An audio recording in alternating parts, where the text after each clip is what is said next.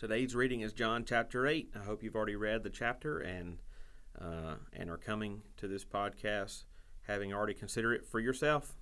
This is one of the great chapters in the Bible, and there is far more here than we could ever discuss fully in the short time that we have. But let's just consider a few of the major points of it. It's in this chapter that Jesus says, "I am the light of the world." We mentioned from chapter 6 that John presents Jesus making 7 different I am type statements. In that chapter, Jesus proclaimed, "I am the bread of life," John 6:35. And that was the first of the 7 statements. And here in this chapter, we find the second. In verse 12, Jesus declares, "I am the light of the world." This is claim both to who he is and what he came to do. The Jews who heard him make this statement would have immediately understood the deep significance to it. It's a declaration of who he is, because it's yet another I am statement that we just mentioned, and which will become even clearer later in this same chapter. But as they heard Jesus declaring, "I am the light of the world," it would have taught them something not only about who he is, but also what he came to do. Consider several Old Testament passages.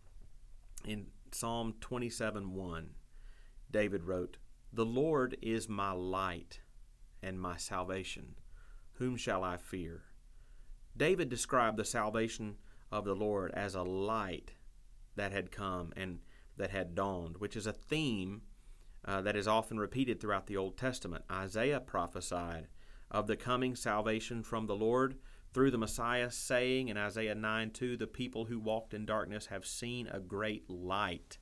On them has light shined." He prophesied that the Lord would send, in Isaiah 42:6 and 7, that the Lord would send a covenant for the people, a light for the nations, to open their eyes that are blind. So when Jesus came saying of himself, "I am the light of the world," they would have understood him to be claiming to be the Messiah and salvation promised to come. It's a bold statement indeed. David proclaimed the Lord was his light and salvation. And Jesus saying here, he himself was that light and salvation that David wrote about. But Jesus would make himself even clearer before the chapter is over, because later he would say in verse 58, "Before Abraham was, I am." And that's probably the clearest declaration of his own deity and lordship, where he told the Jewish authorities in John 8:58, "Truly, truly, I say to you, before Abraham was, I am." I'm going to pick on the Jehovah's Witnesses a little more today, sorry. It's so unmistakable a claim to deity that Jehovah's Witnesses felt compelled to change it in their own translation of the Bible. They have their own translation of the Bible. If you didn't know, it's called the New World Translation. So if you ever see a New World Translation of the Bible laying around, don't pick it up. I'll stop there. But in their own translation, the New World Translation, they render John 8:58 as Jesus saying, "Before Abraham came into existence, I have been."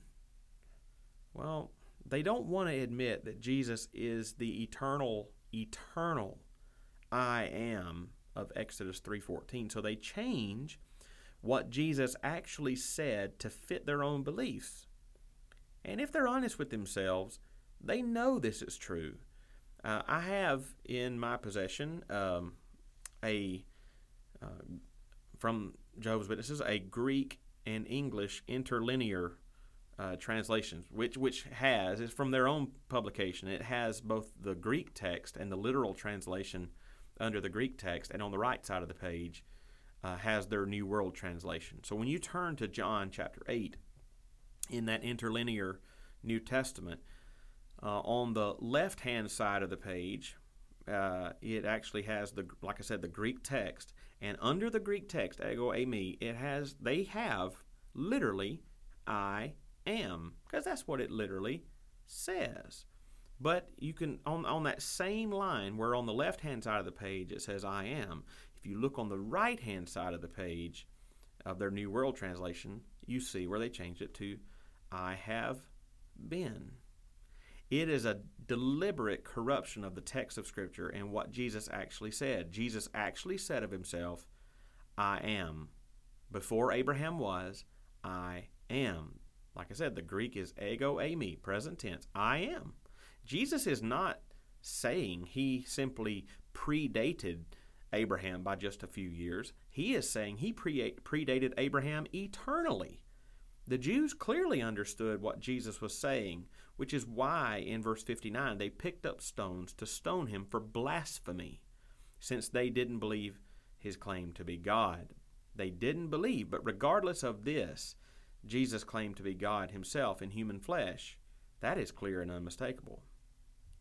And finally, I'll say a word about the Jews who had believed in him.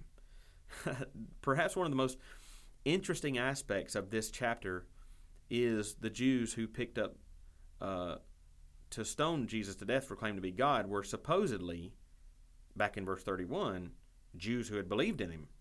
That's interesting. And they go from being Jews who believed in him in verse 31 to Jews picking up stones to stone him to death in verses 58 and 59. I think it shows that Jesus knows the hearts of men despite what their words may say. Apparently there were many who had said outwardly that they believed in him and were making some kind of profession of faith in Jesus, verse 31. And yet, as the story proceeds, Jesus sees through their words into their hearts, and he says in verse 37, to those who profess to believe in him, he says in verse 37, my word finds no place in you.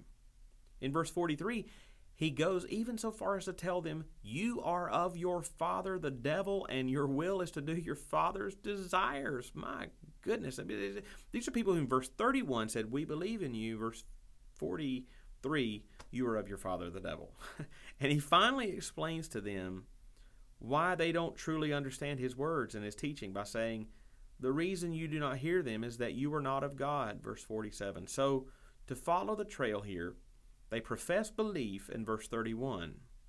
Jesus disputes the sincerity of their belief in verse 37, declares that they are not of God in verse 47, and are in fact of the devil in verse 43. It is this group, when Jesus declares his deity to them in verse 58, before Abraham was I am, they pick up stones to try to stone him to death. At the very least, it goes to show that not every profession of faith is genuine, hence the need for commands and exhortations in the Bible like Paul's to examine yourselves to see whether you are in the faith. Test yourselves. And those are just a few thoughts from John chapter 8.